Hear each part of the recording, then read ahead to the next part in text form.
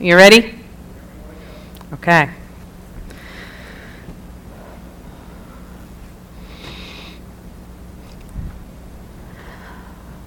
Welcome to Church in the Mall. Welcome home. It's been a wild week, hasn't it? And a lot of what we consider normal is no longer normal. I've heard some crazy stories and I've seen some things that I didn't expect to see in my lifetime. I've had friends tell me how when they went to the grocery store, every cart was in use. When was the last time that you went to the grocery store and there wasn't rows and rows of carts available for use? Because the whole store was full of people stocking up. And we are all very much aware that there is a shortage of toilet paper. And I find this particularly amusing in the midst of a respiratory pandemic that people are hoarding toilet paper. And I got to be honest, if you need 400 or 500 rolls of toilet paper on hand, you got a bigger problem than coronavirus. But to be serious, we are looking at the fact that our Ohio schools are canceled for 3 weeks, along with all their activities, their trips, their plans. And employers are asking some people to work from home now. And luckily for most of us, every corporation that we've ever given our email to has emailed us to clue us in on their response to coronavirus. And all of this has happened in the midst of 1 week. It is a lot to take in. It is a lot to navigate and adjust for in such a short amount of time. And I don't know about you, but this is definitely uncharted territory for me.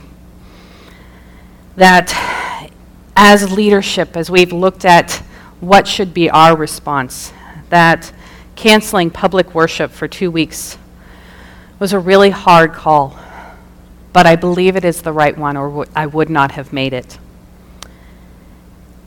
And in this, I have been challenged to consider what makes the church the church. What makes us the body of believers who gather in the name of Jesus? What makes the community that has Christ at its center?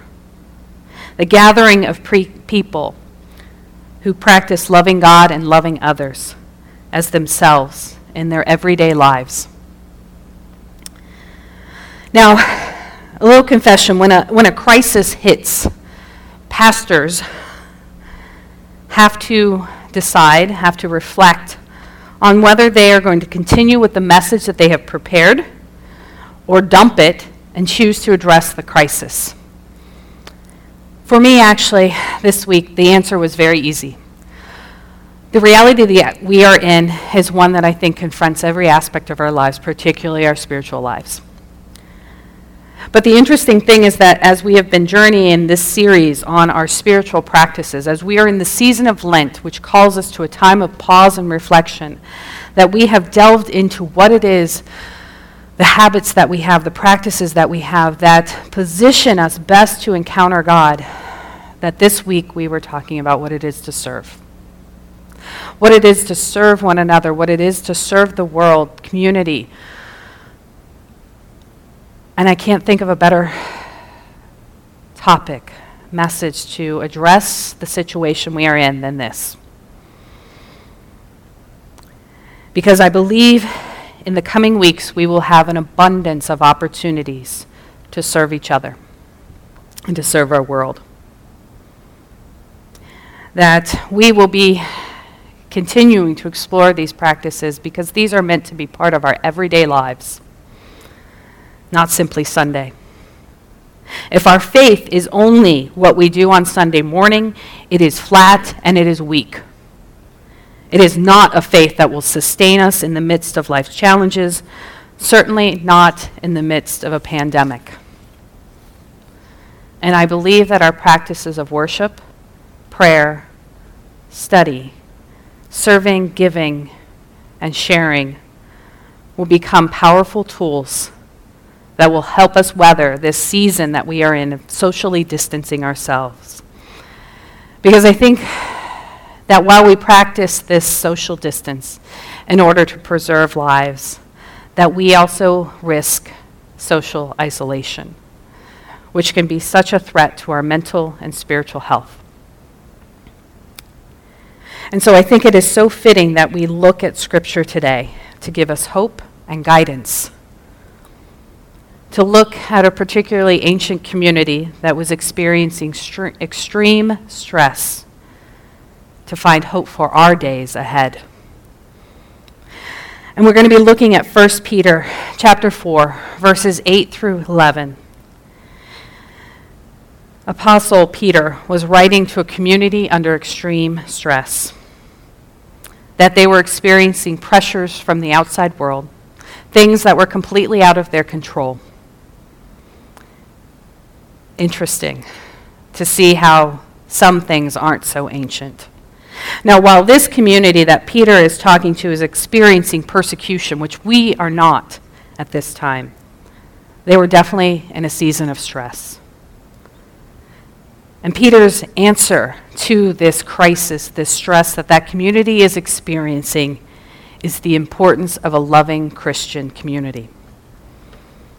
That experiencing a loving Christian community in the time of crisis is the best way to cope in a difficult time.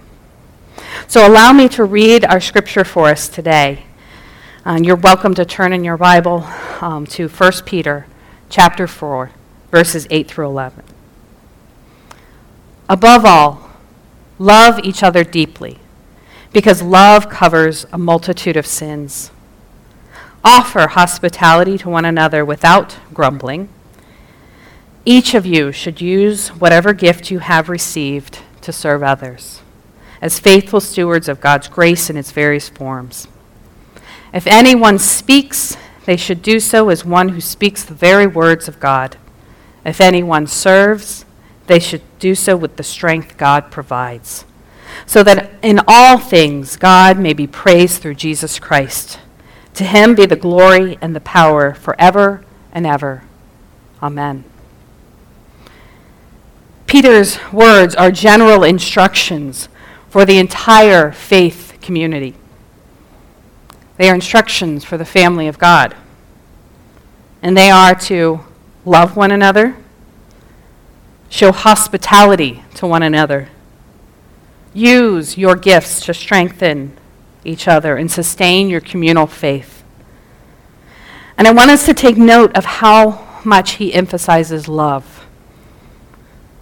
Above all, love each other deeply. This is a core value. This is a priority as a Christian virtue.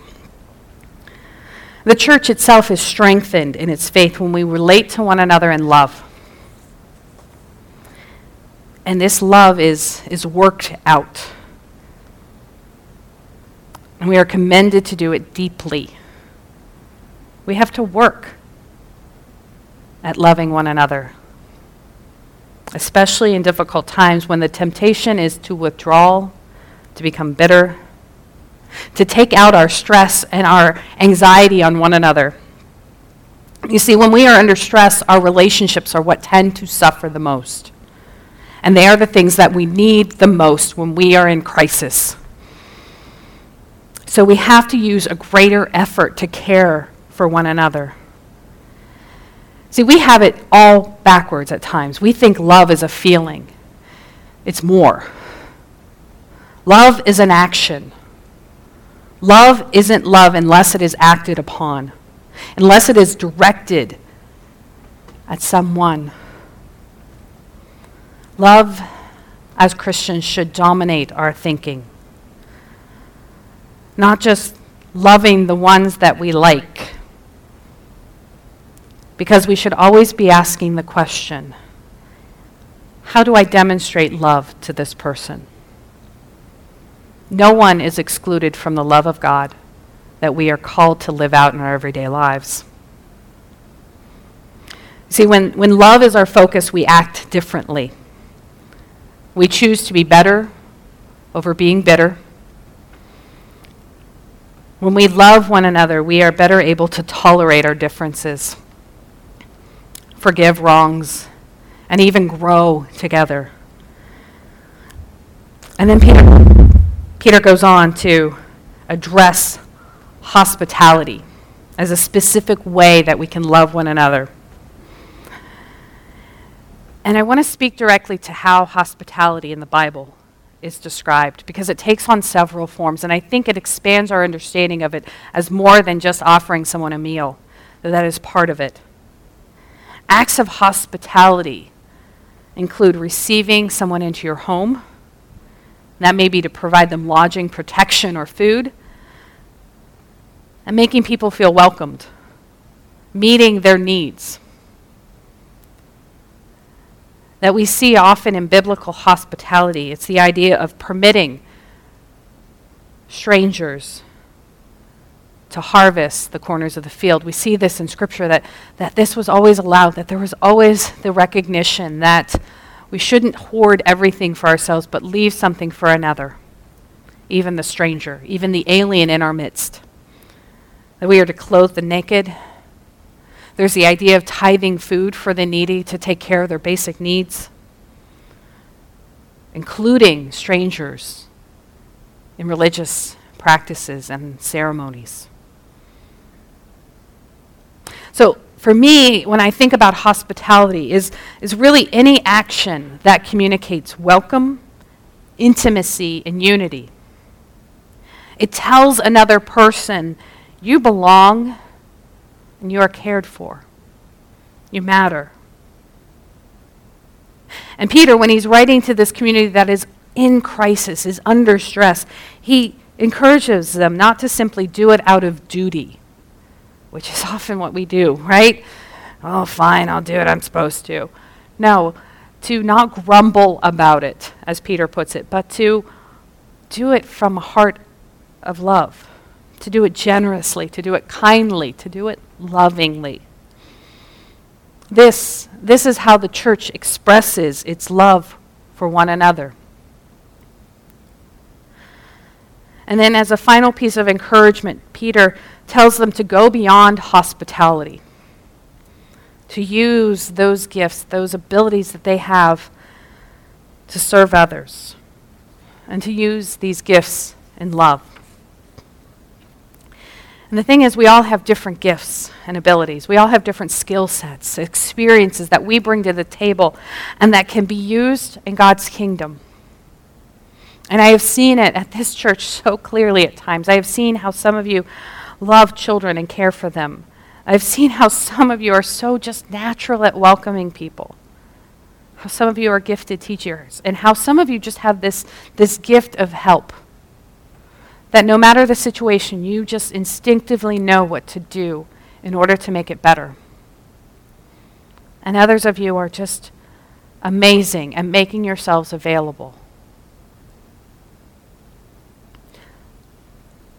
So when Peter is encouraging this community on how they're going to address the crisis that they're in, he is encouraging them to love one another as a means to put up with each other, especially in hard times. Sometimes we just have to tolerate our differences, but to do it out of love. To offer hospitality and to use our gifts to help others. Because the reality is that we are all experiencing a stress right now. That coronavirus has added a stress to our lives, that we now have the fear of getting sick, the fear of getting our loved ones sick, those who are most vulnerable in our community. That some of us are looking at this and maybe fearing a loss of our jobs. Some of us are just like, how are we going to handle this? That we have been encouraged to distance ourselves socially, to engage in a practice of social distance. And we're like, how are we going to handle this? How are we going to handle the challenge of caring for our school-age children who are now home with us, as well as our jobs? That many of us are grieving canceled plans, some of which have been in the works for years. That trips we may have saved for and planned for and invested in are postponed or canceled permanently. My youngest niece is a senior in high school, and my heart breaks for her right now. This is her last year of high school, and it is meant to make memories, to offer closure for those high school years, to allow her the opportunity to celebrate with her friends. And instead, she is finishing her classes online. She has been told that there's probably no prom, no senior trip, no graduation. All the things she was looking forward to are now canceled. And let's be honest, this sucks. And while we can gain some perspective and go, well, in the grand scheme of things, of life and death, prom is minor, right? But it's still a loss for her. And even more importantly, it's the loss of normalcy. It makes this situation even scarier for some of us. That normalcy, that consistency of what to expect is off the table now, isn't it? And I think that's what's causing a lot of us to react in fear. But the thing is, we have a choice. Yes, we can respond with fear. We can hide ourselves away. We can shut people out. We can hoard the necessities. We can take care of our own, and who cares about anyone else? Or we can respond with love and grace. We can find new ways, creative ways to connect with each other. Find new ways to love in the time of social distance. Find new ways to offer hospitality, to communicate with our words and our actions that people belong and that they matter and that they are accepted. We find new ways to meet needs and ensure that people are cared for in this time in which there's so much opportunity to do good. Peter's words are not just for folks 2,000 years ago, but they are for us today. That loving one another means putting up with one another, offering hospitality, and using our gifts to help others. So how will we do this in the midst of the challenge of social distancing? And probably like many of you, I have seen too much of the negative. I have seen the response of fear and hoarding. The reality that there is a limited amount of toilet paper out there right now.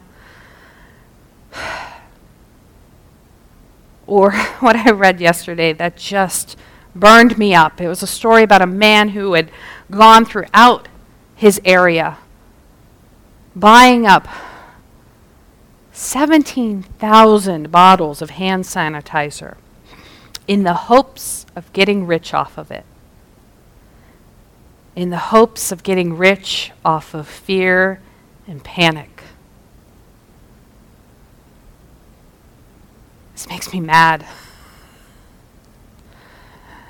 This makes me so mad and sad for our world to see this kind of behavior, this opportunistic behavior. And I'll admit, I've read all the conspiracy theories, or at least enough of them that I am sick to my stomach about them. And the reality is that conspiracy theories just really give us this false sense of control. And even more so, a justification for withdrawing.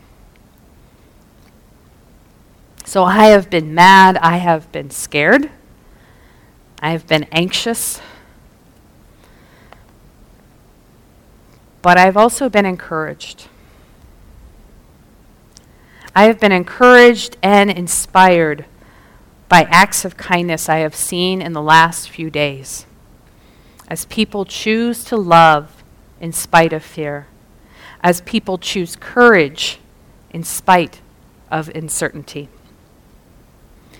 I've seen some of our local businesses, those who I know are most at risk in this season as we start to stop engaging publicly, face to face, that they are faced with this loss of revenue. And instead of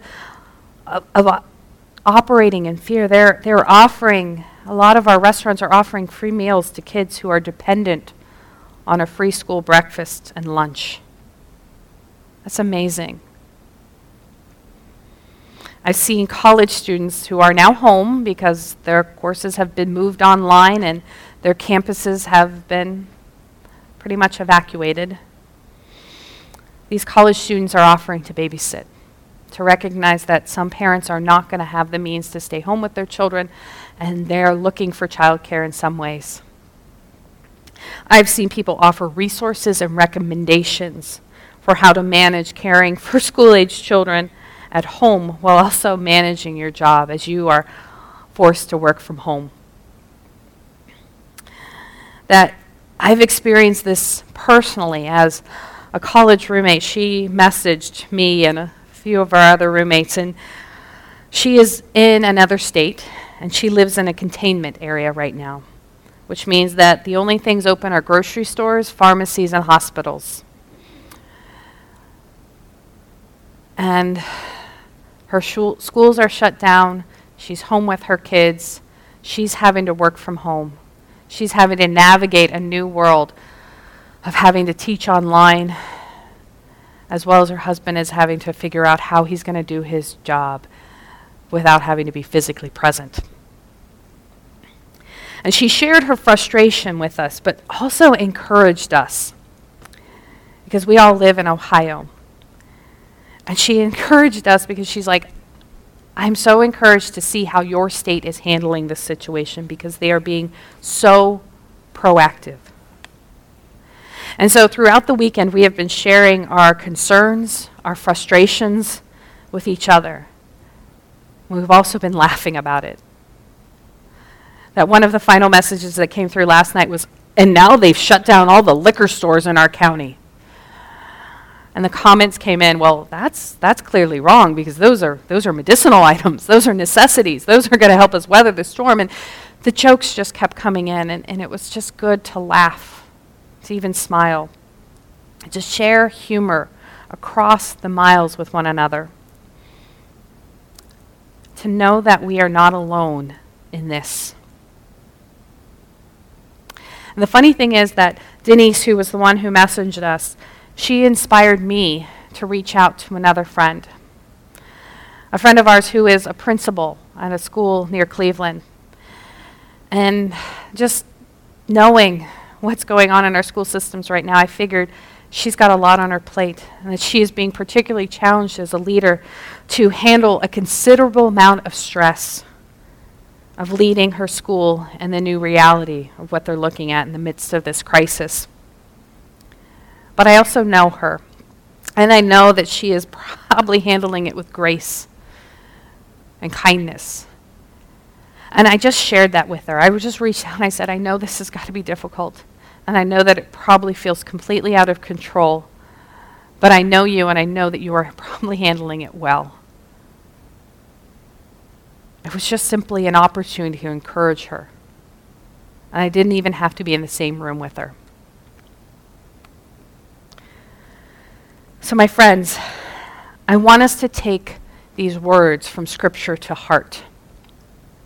That we have an opportunity when faced with crisis to offer hope and love as the church. And those are things that are desperately needed in this time. That as we start to socially distance ourselves, that we remove ourselves physically from a lot of our regular, normal routines, that we don't use this as an excuse to isolate, because that is most dangerous. That we need to continue to be in relationship and connection with one another. That we just can't Netflix this time away. That instead we need to use it to connect with others in meaningful ways. That we need to look for opportunities to care for our neighbors, have meaningful conversations with our children. That so often before this crisis, I've heard people complain that they are too busy, that they don't have time for the things they really want to do, or to be in connection and relationship with others. Well, we're going to have some time on our hands, aren't we? That as a lot of activities have been canceled, that a lot of things have just been scaled back, postponed, put off, that we are going to have some time on our hands. So how will we use it? And I'm going to encourage you not to waste it all on watching videos in isolation. Instead, let's go for walks with our kids. Maybe in your neighborhood, you want to offer to landscape your neighbor's flower beds. Run errands for those who can't in this season. Set up regular phone calls with family members who aren't local or may have socially distanced themselves because they are one of the vulnerable. There are all sorts of public opportunities as well. And by that I mean our local food pantry.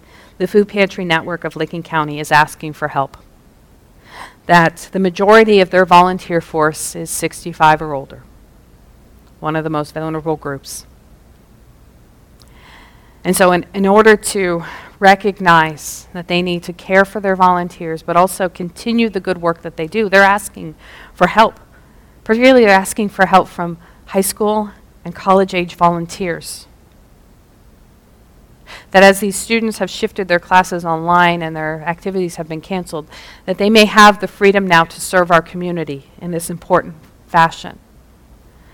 That as we realize that a lot of the good work that goes on our world needs to continue, and even more so, that the need for food is going to just increase in this time, especially as employers may even scale back hours for people, that there's going to be a greater need. So how will we meet that need? There are so many opportunities to do good, to serve one another, to remind each other that we are not alone in this. Because the reality is we are all experiencing this. And the hard thing is that sometimes we're tempted to feel that we are alone in it, that we are the only ones struggling in this.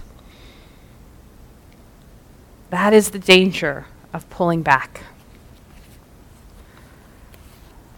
But everyone is experiencing this. We are in this together, my friends. It isn't I and me. It is we and us. And that is language we need to embrace. We are in this together. We all need each other. We have all been asked to disrupt our lives for the sake of others. Let me say that again. We've all been asked to disrupt our lives for the sake of others. We are changing our habits. We are adjusting how we greet one another. We are just adjusting our schedules, our routines, and that is challenging. But we are doing it for the sake of others, aren't we?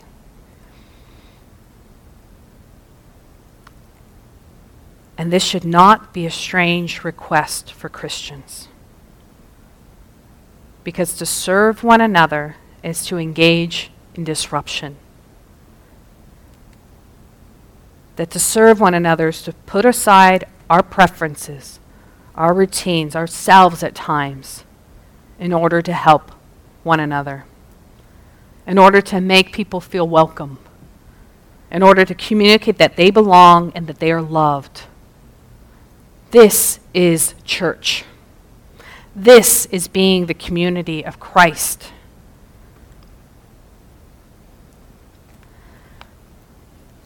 How we do church in the next few weeks will look different.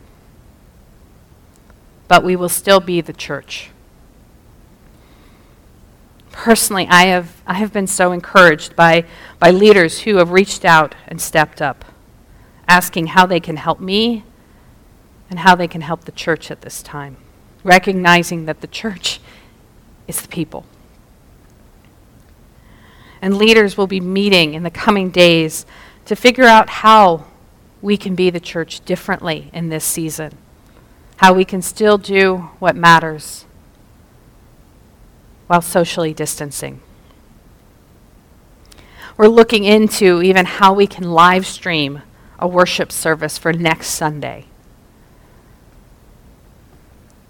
The care team is discussing how we can stay connected and offer practical, compassionate care in this season. Small groups are navigating how to stay in relationship if they're not meeting face to face.